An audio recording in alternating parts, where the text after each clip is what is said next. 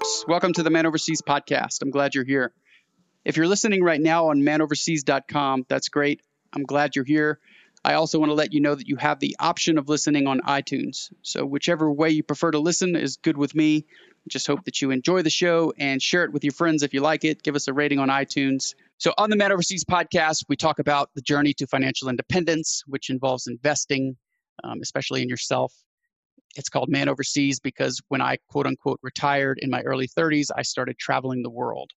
And I travel a lot, in part because I'm a voracious learner and I just want to learn about the world.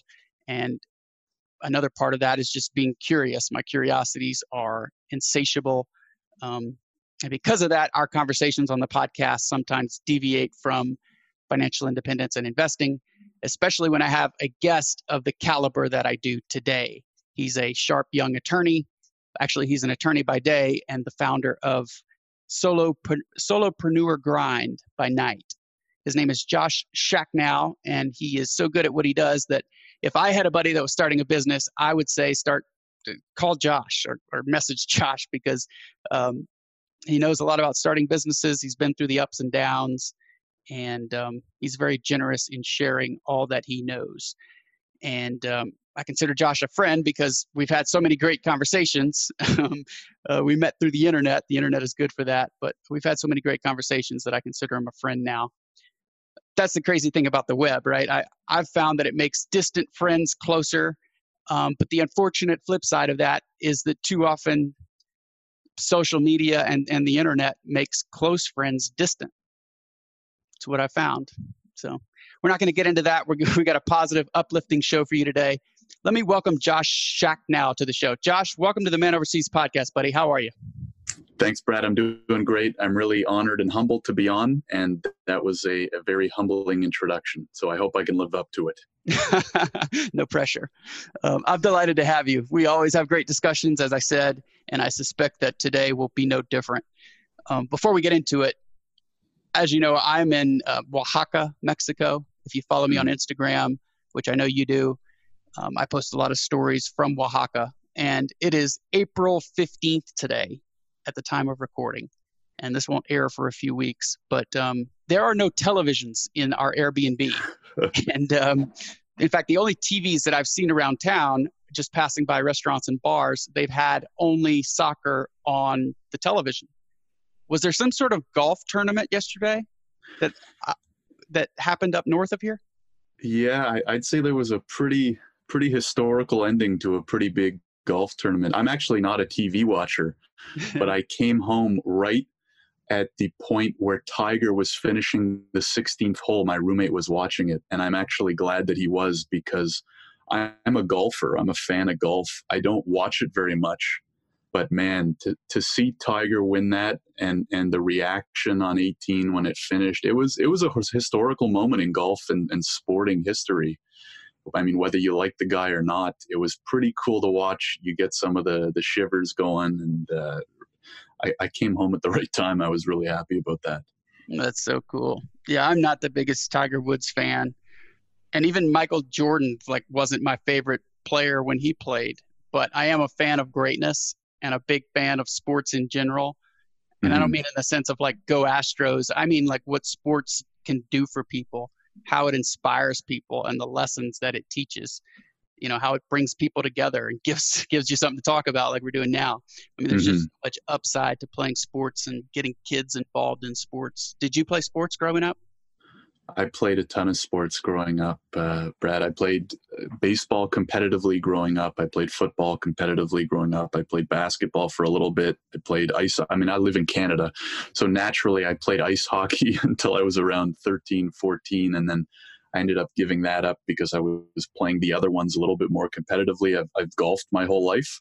Not competitively, but my parents always golfed and brought me around, and I still do with buddies up here. We don't have as many months that are warm to golf up in Canada, but we make use of it. And it's funny, I just had on my podcast someone through a friend, Carson Lee, and we were talking a lot about sports and competition and how competitive sports can be so important and so related to entrepreneurship. There's so many kind of similar traits and work habits and good lessons you can take from both and apply to one and the other. So I've been lucky. I'm really happy. I played so much competitive sports growing up. I still play sports, and I can't speak highly enough of what it does. What about you? I agree with everything you just said. Yeah, there's so many work habits that you learn, and resilience, and how to be a good teammate. Um, Mm-hmm. God, yeah, sports was everything to me growing up, and a lot of times you don't realize until after the fact just how much you were benefiting throughout that entire time. Absolutely. I mean, you look at a guy like Tiger again, you can love him or hate him, but the guy won the biggest tournament of the year 21 years apart. I think they said he won it in 97 and he just won 22 years, I guess now is 2019. Yeah. And at his age and having gone through the things that he went through, not just physically, but, emotionally and relationships and stuff like that, you can't deny that what he did was absolutely unbelievable. And the work that must have gone in, the preparation, the practice, the training, you just can't deny what must have gone into that behind the scenes that none of us will ever know, see, or fully appreciate. That is so well said. It reminds me, I read something last night. I'm going to read it. It says, this is referring to Tiger. It said, he had it all, everything, until he didn't. And the fall Mm-hmm. was not a small one. It was documented everywhere. All his sins, and there were plenty for the world to see. Whispers, finger pointing, head shaking, headlines. Slowly, with almost nobody watching and even less believing, he started coming back. An injury almost ended the comeback before it even started. He persevered through that as well. Today, with the world watching, he does it. A generation who years ago sat with their dads watching Tiger win, sat with their own kids, and now said, watch this. His children, who watched it all unfold over the last decade with their own parts in the story, are waiting for him just off the 18th green. The mom who watched her son have it all and then lose it all is waiting too. She never left, by the way. Mamas almost never do. The story isn't perfect. They never are. We never are. But it's a heck of a good one. Watch closely, kids. Being great is one thing. Being great after falling out of grace takes twice as much work and 10 times as much courage. That's the good stuff in life. That's why a bunch of old dudes got tears in their eyes today. How about that? It's pretty powerful. That's a good one. Yeah, that sums it up pretty well. Yeah. I mean, it seems the people who inspire us the most are those who have known great suffering. Would you agree? Yeah, because you can't achieve something that great without going through some hardships, right? I mean, that's what makes the peaks that much higher, is when the valley is lower. If you look at it kind of like relatively speaking, and the journey that people go through, it's when you have more to overcome, there's more to gain, there's more to, appreciate, and it builds you up. It builds you up stronger, right? If Tiger didn't go through what he went through, heck, maybe he wouldn't have got back to the top because he wouldn't have had to fight as hard. I have no idea, but that journey definitely toughens you up a lot. Yeah. Yeah, you're right. And a lot of times our heroes, they know great struggle and have come from the depths of a dark place, and it shows everyone that it can be done. I love that. Epictetus said that every mischance in life was an opportunity to behave well. Every mischance in life is an opportunity to learn something, and your duty is not to be submerged in self-pity, but to utilize the terrible blow in a constructive fashion. And I'm a big fan of that quote. But yeah, even if the struggle is self-inflicted, you can set an example for somebody else. So good on Tiger. What a comeback. For sure. I mean, and then you relate it right to business, right? And you read someone like yours blog, and you went through similar things. I think there might be a cop driving by. I don't know if you can hear that siren in the background. I do. But yeah, that's another way you can compare the two, the sports and the entrepreneurship, is someone like you who goes through the childhood and the growth that you went through, and are able to climb up the quote unquote, mountain of entrepreneurship or financial freedom, or whatever you want to call it. It's the exact same thing, right? Because I'm sure that the drive and the determination that you've shown over the years, that we, like Tiger, will never know what went on late at night on weekends when other people were out, having fun, partying, spending all their money.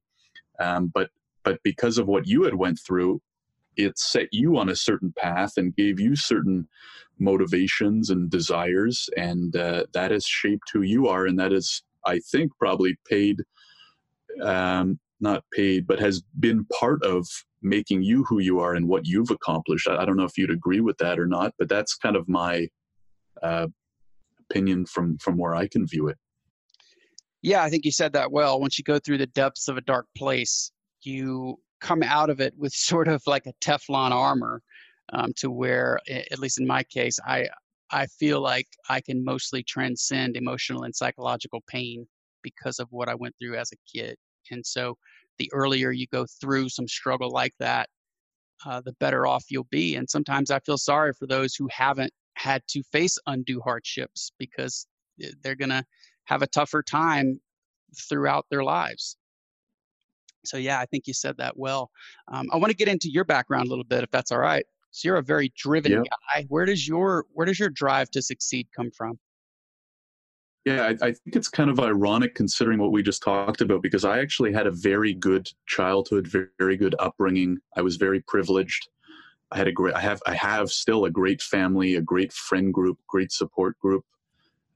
Played sports competitively, and I always did well in school. I just kind of got it and was willing to put in the work. And growing up, I read a lot, mostly fiction, actually. I read, all the kids' stuff, the fantasy stuff, the Harry Potters, Lord of the Rings. I just loved it. Loved the computer games that went along with it. And that's kind of just what I busied myself with, was sports, and with buddies, or sports in leagues, and school and reading and stuff. I remember having this leather chair in my home when we were growing up. We lived there until I think I was 14 or 15. And we had this big leather chair in the basement, and it was really comfortable. And I remember finally convincing my parents to allow me to move it into my room so I can sit in my room and read at night. And man, I mean, you and I can talk about this for hours, but how important reading can be, whether it's fiction or nonfiction. I think in today's world, people kind of overlook fiction, and I love nonfiction. I'm a big nonfiction reader, especially now. But fiction was really great for me growing up, because you can still learn a lot of the nonfiction lessons, but through story and through imagination and through these things that you wouldn't think of. It helped open my mind up a little bit. I would say I'm not the most creative person, especially when it comes to artsy things and design, but reading fiction kind of helped open up my mind a little bit in that regard. And then, of course, you go to school and you have to learn arithmetic and science and this, that, and the other, and there's no creativity whatsoever, even in English class. And that was kind of the outlet for realizing what else was out there. I did plenty of university. I did an undergraduate. I got a BCom. I was always interested in business. I kind of always knew that I wanted to take business in undergrad. And I always knew that I wanted to be a lawyer. And I can't really pinpoint one moment when I decided, because I just always wanted to be. I think it was probably a mix of the way lawyers are portrayed in the media, and knowing that I wanted a mentally stimulating profession, and just being good at school. It just kind of made sense. Oh, I'm going to go get a BCom, and then I'm going to go be a lawyer. I could never relate to the people who didn't know what they wanted to do, or who didn't know what major to take, because for some reason I always knew. And I fully appreciate why a lot of people wouldn't, but I got very lucky because I always knew. So, man, you are lucky. I think the norm is for people even beyond college to have no clue what they want to do with their lives. So yeah, absolutely. Absolutely. I think I'm so lucky. And now it's kind of ironic too, because I've been a lawyer for a few years, and now I'm dipping my toe into this solopreneur grind stuff, more of the business kind of behind this digital marketing stuff. And that's really interesting me. So I think I've started out my career as a lawyer. I don't think I'll end my career as a lawyer, but people like you and me tend to bump around a lot, and we try something for a few years and it's fun and you do well, and then you're looking for your next challenge and the next thing to tackle. So who knows where we'll end up, that's the fun part. Yeah, you're right. It sounds like you have insatiable curiosities like I do. Yeah, I think you'll find with a lot of entrepreneurs that that's part of it, because you just want to try stuff, and when you get something in your head that you really believe in or you're motivated by, nothing else really matters as much. And having to answer to someone else or do what someone else tells you to do or wait for someone else to hand you a paycheck all of a sudden just seems like the worst thing in the world. So I think that you'll find a lot of entrepreneurs tend to be very curiosity driven type people, at least the ones that I've spoken to. Yeah. So I know you started Solopreneur Grind, but did you also start your own law firm? Yeah, so about a year and a half ago, I was given a really cool opportunity. I've been really lucky. I was given a really cool opportunity to essentially start my own law firm under the guidance of a much older lawyer. I'm in a very niche part of the law. So I do corporate immigration law, helping Canadian companies hire and sponsor foreign tech workers. It's about as niche as you can get in that area of the law, which I think is really important. I talk about this a lot on Solopreneur Grind about how important niching down is, especially if you're by yourself or you're just getting started for the first time. And it's been a year and a half, and it's gone quite well. Obviously, the beginning was very slow, but now things are going well. I'm very comfortable. I'm pretty happy where finances are. And it's been great not having to put on a suit and go step into someone else's office every day and do whatever work they want me to do, especially in a profession like law where it's not really a 9 to 5 profession, right? So it doesn't matter what it says in the contract, ironic because lawyers write the contracts, but you find me a lawyer working at a decent sized firm working 9 to 5 and sign me up. But so I figured if I'm going to be doing this whole law thing and working super hard, then I'd rather kind of fuse that with entrepreneurship and do it myself and kind of reap the financial rewards of the extra work that I'm doing. And because of my interest in business, I mean, I have the BCom, I've always been interested in business. It was the perfect combination of the two, right?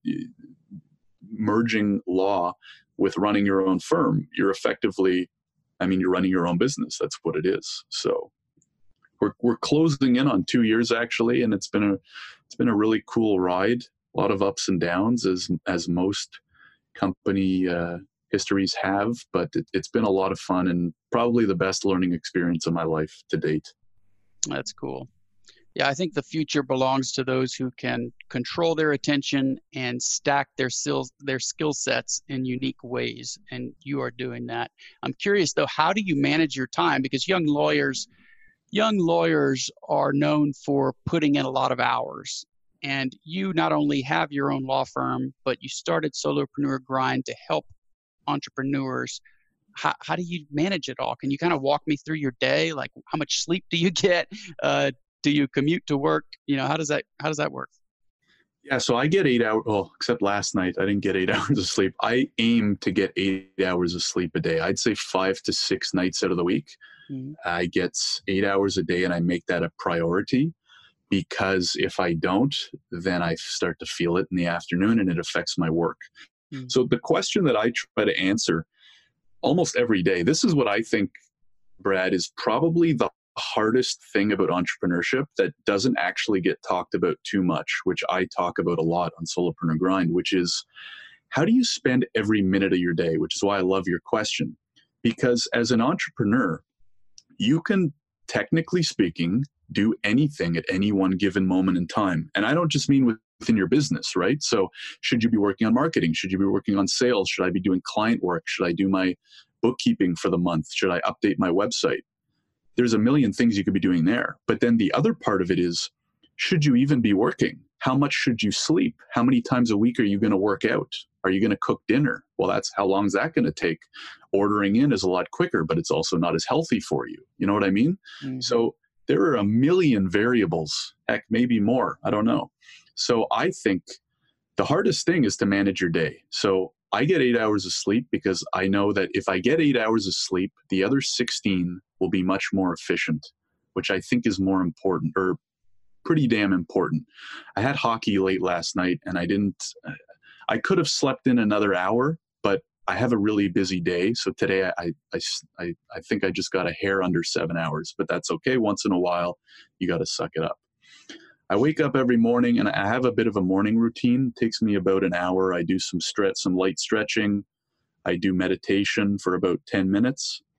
I do 4 days a week a workout in my apartment, just body weight stuff. I have a pull-up bar, all that stuff.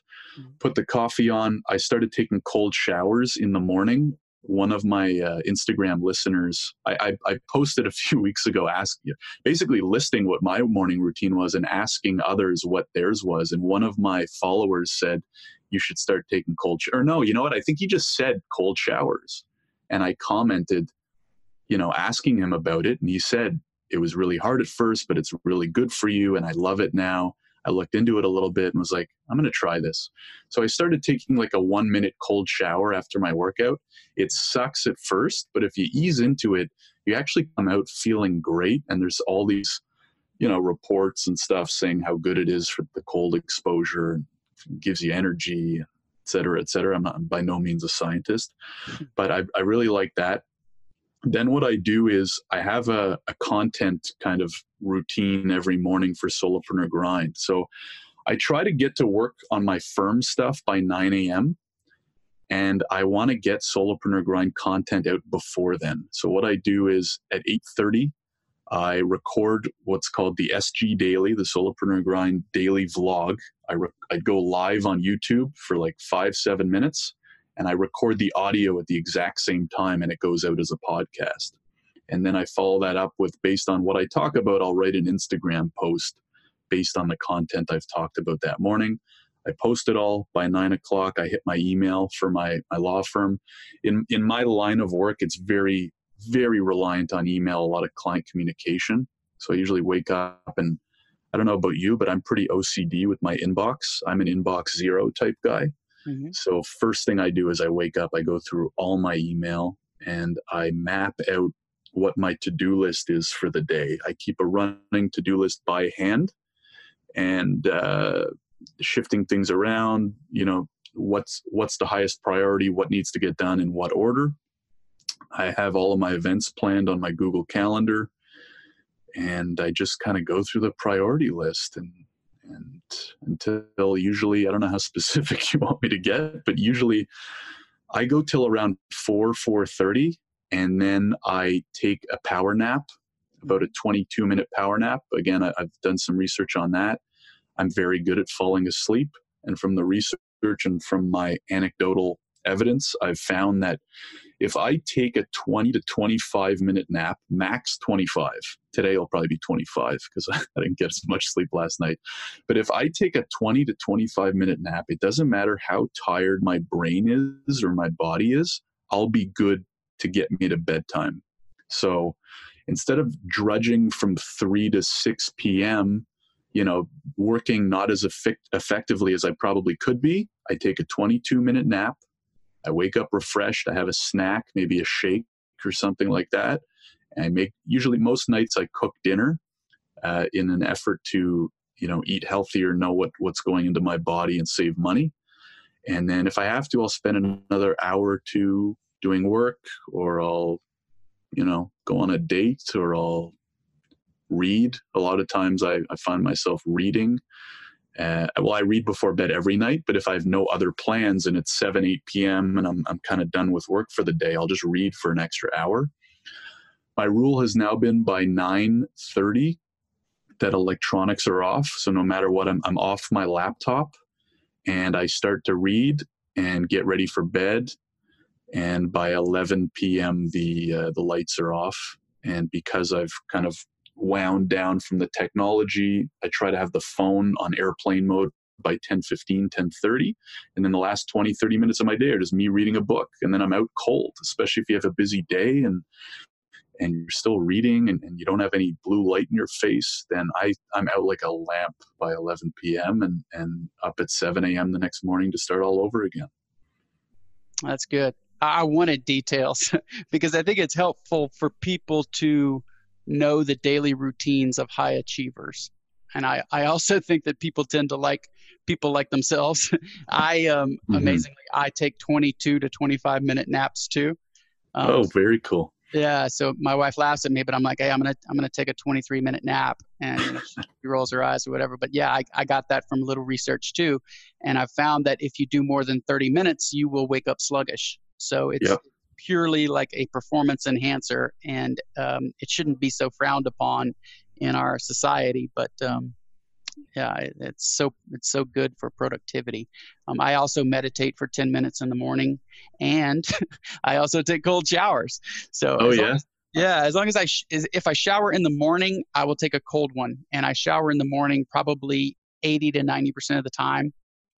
But yeah, I've learned to love it, and the way that I learned to love it was I went to Budapest, and they have what's called the Gellert baths there, and they've been there for like 600 years. And you can go in there and you can get into really hot water, which is from the hot springs, and then you can take a freezing cold shower, and they have freezing Mm. cold tubs to get into. And I take my clients there because I have this travel services company, and they felt goofy at first because you have to wear the headgear and these little bathing suits. But when we Right. left there, they felt amazing, and it was like the best part of going to Budapest. So I became a big fan of it then, and I've been doing it ever since. But yeah, it's great, man. It's part of like what we talked about earlier. When you go through the struggle, you come out of it feeling like you can do anything, and taking a cold shower is like a little microcosm of that. Yeah, exactly. And they say that going from the hot to the cold and back and forth is supposed to be really good for you too. So that bath place sounds like it'd be awesome. Yeah, it is, man. You should check it out if you ever get a chance to go to Budapest. Highly recommend the Gellert Baths. In my last blog post called Digital Communication Etiquette 2019, I mentioned that I don't get notifications on my phone. How do you keep from getting distracted during the day and accomplishing what you want to accomplish? That's a great question and a daily struggle, Brad. That's a good question. So I do get notifications for most things on my phone, but not all. So I get notifications for texts, calls, and WhatsApp messages. But I will say that I'm constantly rotating throughout the day between vibrate and silent mode on my phone. Mm, So, so another thing to note is I don't get Instagram notifications. I don't get Facebook message notifications. I don't get email notifications. Not that that matters because my email is open always on my laptop and I'm always on my laptop. mm, But based on the type of work I'm doing and how productive I have to be, kind of determines whether my notifications are on vibrate or not, as well as whether I will, how often and whether I will check my phone. So I might get a call at 10 a.m. in the morning and pick it up depending on who it is. Maybe it's a big client or something like that. It's, I'm waiting to hear from the bank, whatever. Or maybe it's 10 a.m. and I'm getting a call from an unknown number or someone I know I can call back later and I'm in the middle of something busy.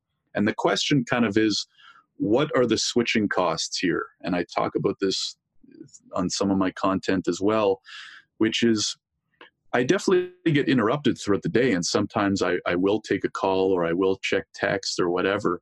But the question is, how important is what you're doing, and what are the costs it'll take to switch and then switch back? So mm, what a lot of people might not realize is, well, you go check your texts. Oh, I'll just check this one text and send a quick response. It'll be 25 seconds. Now, whether it will be 25 seconds or not is a whole other question because you could go down the rabbit hole of, oh, I'm just going to check Facebook. Oh, I'm just going to check Instagram. But the other part is, even if you do check the text and it takes you 10 seconds to respond, and then you go back to your laptop, and in your brain, it's like, okay, well, oh, what am I doing now? Where was I? What paragraph was I on? In my scenario, I'm reviewing a client file. Where was I? Well, do I remember the first part of the review I did? Because that might be related to the second part. So losing your spot basically is how you can kind of put it in layman's terms, I guess, and how quickly you can get back to it and in the same frame of mind. So I try to not check anything while I'm doing tasks, in the sense of I will take breaks in between tasks or after X amount of time to check those notifications, to check, Instagram, whatever, stuff like that. So it kind of depends. I would say it'll depend on the type of work you do. For the type of work I do for my firm, it's either a lot of email or, file preparation, file review. I'm submitting applications. So if I'm in the middle of an application, let's say I need an hour, then I'm not going to check for an hour. Or if it's going to take me 2 hours, after 45 minutes or an hour, I'll take a set aside break of 5-10 minutes and say, okay, now I can divulge this, OCD of notification checking and get that all out of my system and then go back to work. But man, it's tough, right? Because like anything in business, there's no hard rules. You got to find out what works best for you based on the type of person you are, based on the type of work you do, and how much you can trust yourself, right? I can leave my phone on vibrate and get texts and calls because I trust myself, and I kind of have to. Because if you let yourself go down the rabbit hole all the time and you don't get anything done, you're not going to see results. So keep an eye on your results. If you're running your own company and the revenues aren't increasing, then you got to look inside or look at you or look at what you're doing and look at your habits and ask, am I as effective, as efficient as possible day in and day out? Yeah, that is so true, man. It is profession dependent or occupation dependent, because it's impossible to do deep work if you're constantly distracted. But maybe you have a job that doesn't require deep work. For anyone who is struggling to control their attention, there is a book called Deep Work by Cal Newport that is excellent. And interestingly enough, his next book was called So Good They Can't Ignore You. And my thinking is that if you're ever going to be so good they can't ignore you, you need to first learn to do deep work. Right. But I think one of the reasons that meditation has become in vogue and so widely practiced is because we do live in a distracted world nowadays. And one of the things that meditation helps you with is controlling your attention. So what have you found to be the biggest benefit from your meditation practice? I think there's two big benefits for me are falling asleep, because I've always been a good sleeper, but when things were really busy with my business, then I found it hard to shut off my brain at night. And so number one, falling asleep, I guess number one is really a result of number two, which is, I want to say, more control of my mind or more able to relax my mind. So not get overwhelmed when there's 100 things going on. I can relax a little bit better. I can organize my thoughts better, or I can realize, hey, I've got this all under control. Yes, I have a lot to do, but I'm going to get to it. I have it all marked down. It's in my to-do list. I've done it before, blah, blah, blah. You don't have to stress. I found for the first year, let's say, of my business, it was a lot going on and a lot of stress and a lot of worry and all these notifications going off. And that was all just running around crazy in my head. And it was hard to shut it off at night. Like I said, it was hard to keep it organized. It was hard to focus on one important task, knowing I had 6 others to do that day. Whereas now, the last few months, I started meditating probably about 6 months ago. And I almost feel like my internal dialogue is like a different person, in the sense that it's a lot quieter. It's a lot more at peace. I'm not as emotionally affected by things, not getting super nervous or super stressed about things. I think part of that is just growing your business, becoming more confident and having more successes in life. But part of that too is I do 10 minutes in the morning, and I forgot to mention, I usually do 10 minutes at night before I get into bed and start reading.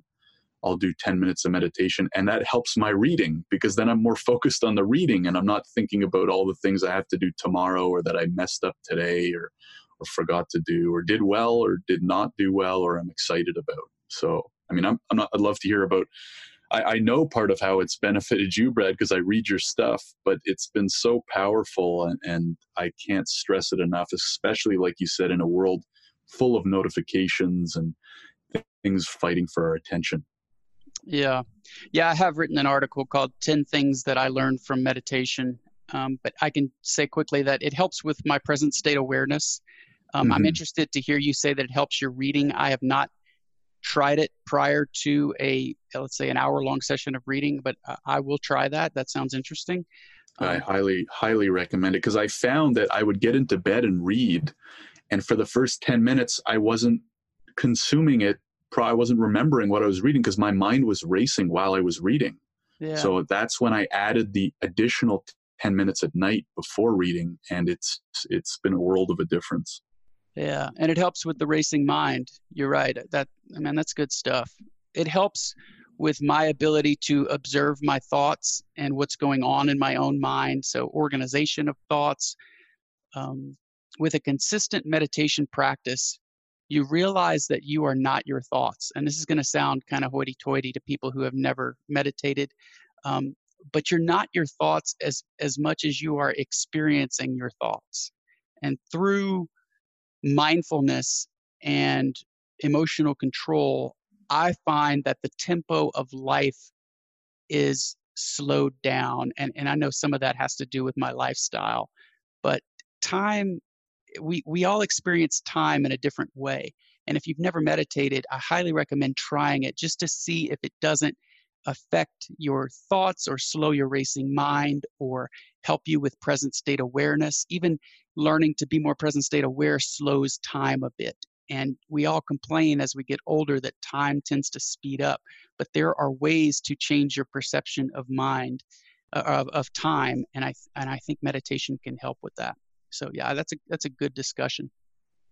I want to switch gears to the money side of life, because as you know, we talk a lot about financial independence on this podcast, and I joined what is known as the FIRE crowd a few years ago. FIRE is the acronym for Financial Independence, Retire Early. But I'm curious, what are your ideas on the thought of FIRE? I'm sure you've researched it a little bit. Do you have any thoughts on financial independence, retire early? Yeah, it sounds awesome. I hope to join one day. I'm part of the FIRE subreddit on Reddit, so I've read a lot about it. I mean, who wouldn't be? You get to retire early and not have to worry about money. Now, like you, I know even if I am to retire early, that doesn't mean I'm just going to go play golf 6 times a week and that's it. Especially if it's in my 30s, because still a lot of extra time to do a lot of fun stuff. Although I'm excited to hopefully be able to golf, whenever I want one day. But I mean, it's the ultimate goal, right? Is to build up, whether it be businesses, real estate, whatever assets you choose that can create, even if it's just a savings account with mutual funds, index funds, whatever it may be, is enough passive income so you don't have to worry about creating more of it. So the way I look at it is it's the key to really explore and do whatever you want in life. If you want to go travel, if you want to start a new business, if you want to spend a month doing absolutely nothing but reading and meditating. I'd love to one day, go on one of those silent retreats or some of those meditation retreats. I don't know how many hours I could meditate in a day, but that's another discussion. But my ultimate focus is to save enough money so that I don't have to worry about making more of it. And, that kind of passive income is talked about a lot these days, and, in good ways and bad, but through things like real estate, index funds, cash flow businesses, you can make a lot of savings and create enough passive income where, hopefully I can fire as early as possible, because not just to be quote unquote retired, but just to be able to wake up and do anything it is that you want. Whereas right now I have to pay rent, right? I choose not to eat out at restaurants very often because that's just cutting into my savings every month. I don't have a car, partially because I really don't need one living in downtown Toronto. But if I had unlimited money, it would be great to have a car, to not have to think twice about that kind of stuff. So FIRE is definitely a goal. I, respect it. I like the idea of it, and hope to join you in the crew one day.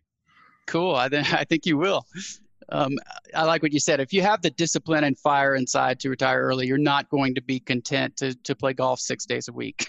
You're right. Mm-hmm. But the beauty of FIRE is time wealth. It's freedom from bad bosses or an alarm clock or whatever it is that you really would like to get rid of in your life. And then, if you're the type, if you're curious, intellectual stimulation doesn't cost much. And I'm also into fitness, and those two activities, whether it's reading and writing, or three activities, reading, writing, fitness, they don't cost much at all. So if you keep your expenses low and you have the passive income, what ends up happening though is that you start to earn income almost as a byproduct of enjoying what you're doing. So we do, my wife and I do have earned income, but we try to live off of a percentage of the passive income, and old habits die hard. So we still end up saving quite a bit of money. So, right. Yeah. Are you a disciplined saver and investor? I'm a very disciplined saver and investor. I don't often like to toot my own horn, but I'm very bad at spending money. I think that's a better way to put it. I'm not a great saver. I'm a terrible spender. And so, which works out great, right? So, I still live with a roommate. I eat out very rarely. I buy groceries. I cook my own food. I was telling you before the show, I just bought a new microphone to help improve the quality of my podcast, but I'm really not good at making upgrades like that. I don't buy myself stuff. I don't really buy clothes even. I have good enough clothes, so why buy new clothes if I have enough and it's in good condition? And I try to put as much away into my tax-free savings account as possible. We have different names for it up in Canada. I know in the US it's IRAs and your Roth accounts and stuff like that. In Canada, we have our tax-free savings account and our RRSP, Registered Retirement Savings Plan. So I like to save. I don't like to spend much. I think that I can definitely relate to what you said with the old habits die hard, because even if I were to fire tomorrow with, a much higher magical income, it would feel really weird. And I don't even know if I'd be able to shift my spending habits just because it's part of who I am. So I'm kind of interested to see how that may change. But that's one thing you see a lot of younger to mid-range people going out buying cars, buying this and that they maybe can't afford. I do like to travel when I can. So I definitely fall into the mentality of, spend your money on experiences. Yep. I still don't probably do that as much anymore. I traveled more, during the summers when I was in school and stuff like that. But what I'm saving for right now is I'm hoping to spend next winter digital nomading. And that's why I mentioned on your Facebook post the other day that I'm going to be asking you for recommendations in a few months, because I want to avoid the Canadian winter and be able to work remotely, next December to March type thing, which if done right, I can actually save money because my cost of living would be much lower than living up here. So that's cool. Yeah, I'll have a lot of recommendations for you. So just Great. Let me know. Your saving and investing habits are impressive, because very often young doctors and lawyers fall into the trap of buying a car to match the prestige of their new title, and you don't even have a car. So that's pretty cool. Or they buy their dream house, after 2 years out of law school or medical school. That you can put the reins on yourself. That's pretty impressive. I'm the same way. When I used to have months where I would get big commission checks, I would have to force myself to spend 20% of it, because part of life is living. And, you need to enjoy money that you have. It's not all saving and investing. So I kind of had to force myself, which I know is a beautiful first world problem to have. But there are going to be some people who listen to this podcast that are in similar situations to what you are. One of my good buddies is an attorney who is investing in real estate outside of his law practice, because he, like you, wants to retire early from law. Which leads me to my next question. Would you recommend a young person who is considering law school, would you recommend law to them? I would say to definitely do your research and make sure that you don't want to become a lawyer because it looks cool on Suits. I don't know if you ever saw the show Suits. I did, but yes. Yeah, I watched the first few seasons. The first season was amazing, but I digress. It's completely unrealistic, right? So make sure, I think there's two parts of it. One part is make sure do some due diligence, talk to some family members who are lawyers, and make sure that it's something that you really want to do. Mm-hmm. Because like anything in life, if it's really not something that you can see yourself doing over a long period of time, it's probably not going to end that well. The second thing I'll say is that I don't want to be a lawyer forever, but I really value having the legal degree and having the experiences that I've had, because you learn a lot. I'm trying to put this into words that kind of make the most sense. Learning the law is very interesting in the sense that you get to understand how and why society operates the way it does, right? Because you go to law school, you don't just learn the current laws, you learn about how they started. What were they initially back in the 1800s and how they evolved in different areas. So criminal, torts, bankruptcy, all these different areas. And grudging through all those readings isn't so fun at the time, but you come out of it with a really great understanding of how and why the world works the way it does. I almost think of it like it's a bit of a leg up in that sense. And then you go out and, maybe you get a ticket or someone gets a ticket or your friend's going through a divorce or, all this stuff comes up. And you have a little bit of an advantage because you know a little bit, or at least you know where to start to find out more about it. Yeah. So it's really valuable in that sense. And then when you relate it to business and entrepreneurship, I mean, everyone, at least in Canada, I don't know how it works in the States, but you have to take some basic corporate law classes. And I happen to take a few extra because I'm interested in the corporate side. And you learn how to start a business, not how to functionally start a business, how to open a corporation, what the laws are, directors and shareholder agreements and all this stuff that's so practical. I mean, I didn't spend $1 on I incorporated my firm and I've helped other startups. I've co-founded a startup where we didn't have to pay $1 because I just incorporated the stuff for us. So you learn all these little things that really help. And what it mostly teaches you is how to think and how to figure out the holes that you may not have learned in law school. So I don't know much about family law, but if you had a question because you were going through a divorce, let's say, like, God forbid, but I'm saying like anyone, or a bankruptcy, again, God forbid, these usually need lawyers in bad situations. But if a friend was going through any of this stuff, I would at the very least know where to look or know where to point them. So it's extremely valuable. And the last point, I'm sorry for rambling here, Brad, but I think it's important, is grad school was really important in helping me grow up. So when I graduated undergrad at 22, I think I was still pretty naive. I was pretty, young, immature, not immature in a goofy way, but just not ready to enter the workforce yet. And those extra 3 years gave me a lot of time to learn, grow, realize the type of person I wanted to be, and a whole bunch of other just interesting things that I don't think I would have got if I was forced into the workplace at the age of 22. Keep in mind, I'm very lucky that my parents helped me for a good chunk of the tuition. So I had very, very little student debt coming out of it. So some people, it's harder to go into grad school, but I would say that I really benefited not just from the law degree, but just grad school in general. I enjoyed that experience. That's cool, man. You've got such a valuable talent stack. You've learned, I like what you said, you learned how the world works the way it does, or why it works the way it does. You learned how to think. You're obviously well-spoken. You know how to start a business. Reading comprehension, how to argue, I'm sure, is something that you do well. Yeah, man, that's good stuff. I'm going to ask you some random questions to switch gears here, because I know that you are an eligible bachelor, correct? That's correct. And you and I have had many conversations about that kind of thing, but there may be a dame out there listening who's intrigued. You never know, right? So are you ready for some questions? I'm ready. All right. By what age do you think you'll be married? I've been thinking about that a lot, Brad.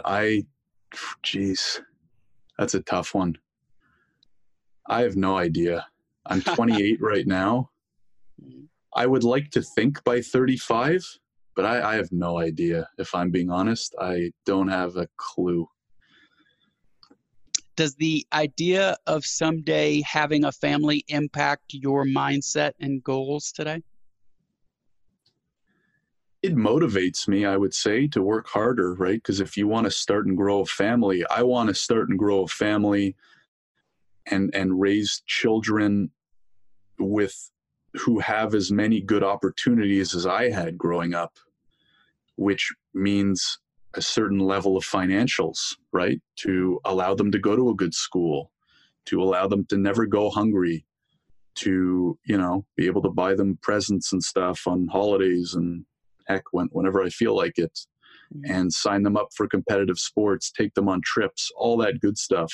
So really what it does is it motivates me to try and work hard now while I don't have a family, while I don't have a wife, while I don't have a mortgage, to build businesses, grow assets, increase my income so that, when I meet the right girl, when I ultimately settle down, when I do have kids, that I'm in a really good position financially so that I can look after us. I want to be someone who can support himself and his entire family by himself. So definitely a big motivation. That's cool. Yeah, I was inspired the same way.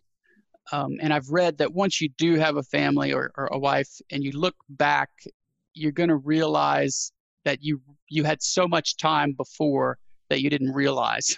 So right. Knowing that you can use your high energy to maximize the time that you have now. So I like that. When you're old, what story from your 30s do you hope to tell your grandkids? Ooh, what story from my 30s? Are you 30 yet? I'm 28. 28. Okay, so what story from your 30s do you hope to tell your grandkids about? It's a question I've never been asked or seen before, and I listen to a lot of podcasts. That's a good one. I hope to be able to tell my grandkids about how the family started. How I met your mother, or how I met your grandmother, and how I was able to do the things that I did to build the finances that I was able to. Not that I want to brag about, hey, this is how I made money, but be able to tell them about the struggles and the fun experiences that I went through, trying new things, building businesses, going on trips, the experiences, telling them about the fun experiences. Yeah. And I guess that kind of leads me to saying I want to create a lot of really great experiences in my 30s around business, around money, around family, around friendships, around sports. I still play sports in men's leagues. Mm-hmm. So just, be able to inspire them and teach them as well. That's beautiful. I'm going to ask you some quick questions because I know you've got a hard stop. Do you have a favorite biography? Richard Branson. I read it about 3 months ago, and I think about it almost every day, not in a creepy way, as creepy as that sounds. Cool. Whose story of entrepreneurship, and you might have the same answer, but whose story of entrepreneurship inspires you the most? I think probably Elon Musk right now, because not necessarily because he's the best guy or the best CEO in the world. If you hear the rumors about how the staff are worked hard and stuff like that, but this is a guy who built and sold PayPal and then immediately went into some other extremely high-tech, high-ambition type companies and threw all of his money into it. This guy made over 100 million selling PayPal and reinvested all of it into traveling to Mars and digging tunnels under California. You know what I mean? These are not like, I'm going to go build a Shopify store. So the ambition, the drive, the motivation, the hard work of this guy, it's incredible. It's incredible to see. Agreed. Do you have an app that you love that most people maybe don't use? I use for meditation, I use Insight Timer. It's free. There's obviously, there's a paid version, but I've tried the Headspaces and Calm and all that stuff. Mm-hmm. And Insight Timer has been really good. Huge database of free meditations to use in all sorts of categories. And you can choose what feeling you want. So anxiety, happiness, confidence. And then you can sort by, 10 to 15 minutes, 15 to 25 minutes, and it's all free. And I'm probably going to upgrade soon just because of how much I love the app and how great it is. Mm-hmm. But that's what I recommend for meditation. Otherwise, I don't use much funky stuff. I stick to the basics. That would probably be my go-to right now. Okay, good stuff. I use Headspace and have for a long time, but my membership just expired, so I'm looking for another one. So I'll check out Insight Timer. It's good stuff. Mm-hmm. Aside from Man Overseas and Solopreneur Grind, do you have a favorite podcast? You know what? I'm going to exclude Tim Ferriss too, because I think that'll probably be your answer. And most people that I talk to, that'll be their answer, at least high achievers. So aside from Man Overseas, Solopreneur Grind, and Tim Ferriss, do you have a favorite podcast? Yeah, it's a little off the map, but actually my favorite podcast to listen to is the Bill Burr Monday Morning Podcast. He's a comedian, American comedian. He's so funny, and he goes on Monday for half an hour and he just rants. He just talks. And then he goes on Thursday and talks for about 20 minutes, and then they play like a previous episode. He's been doing it for like over 10 years. And so they'll play a previous episode from, 5-10 years ago. But the way he's able to just talk by himself for 30 minutes, and like make me cry laughing. It's unbelievable. It's so funny. At the end of a long day when I'm cooking dinner, that's usually what I have on. It's relaxing. I turn my brain off. I get entertained. I have a good laugh. Mm-hmm. And he has really inspired a lot of my content in terms of the format that I like to put it out in, kind of the casual, like, Brad, this guy turns on the mic and just talks for 30 minutes and then stops. There's no intro music. There's no outro music. He's got some sponsors now. He probably makes good money. He reads them off himself in the middle. He makes fun of them. He makes jokes out of the advert. It's the only advertising on podcasts that I don't fast forward through. It's so funny. If you want a podcast to kind of balance out all of the kind of businessy, your brain's racing, et cetera, I highly recommend Bill Burr. That's good. I have listened to Bill Burr, and yeah, you're right. He is hilarious. One of the reasons that he is so good is that he has been writing material for so long that he focuses on good writing. And I don't know if he uses a script or bullet points, but he is a huge proponent of eliminating unnecessary words. And he thinks that a good joke doesn't have any excess words than what is needed. But yeah, he is so talented. You're right. Last question. What are you most grateful for? Whew, these are good ones, Brad. What am I most grateful for? I'm most grateful for the life I've been given. I have an amazing family. I have amazing friends. I grew up in a really great, quiet city in Canada, which is an amazing country. You take away the winter weather, and I'd say it's pretty much perfect. And, I'm so thankful for where and how I was born, which family I was born into, my parents, my grandparents, and, just the talents that I've been born with, some of which you have to train and obviously you improve over time. But I think I really lucked out. I really lucked out in all aspects of life. So I'm really grateful for that. And sometimes you forget that stuff. And so especially when you're going through tough times, you're trying to grow a business, etc. So don't forget the good stuff. That's another reason meditation has really helped, is it kind of makes you remember that stuff too and appreciate it. So That's a great answer. That's a great answer. The life I've been given. I love that. Let's wrap there, man. This was so good. I'm sure my listening audience got as much from this discussion as I did. So I know that you're very active online. How do people find you? Yeah. So Instagram at Solopreneur Grind. The website, I mean, you can just find me at Solopreneur Grind anywhere. The website is solopreneurgrind.com, which will link to my podcast. I do daily vlogs. You can join my email list. On the email list, I send 3 emails a week with everything you need to know about me. And at Solopreneur Grind, Instagram, website, and the email list are probably the best bets. Very good. We'll look for you. Thank you for being on the podcast, man. I really appreciate it. Thanks for having me on, Brad. And it was great to be on, and we'll talk soon. We will talk soon. I'll take us out. Listeners, thank you for joining us. It means a lot to me that you've taken the time. If you enjoy the Man Overseas podcast, please hit the subscribe button on iTunes. Also, you can subscribe to the blog, manoverseas.com, if you're not already. My Instagram and Twitter is @man_overseas. Thank you, folks.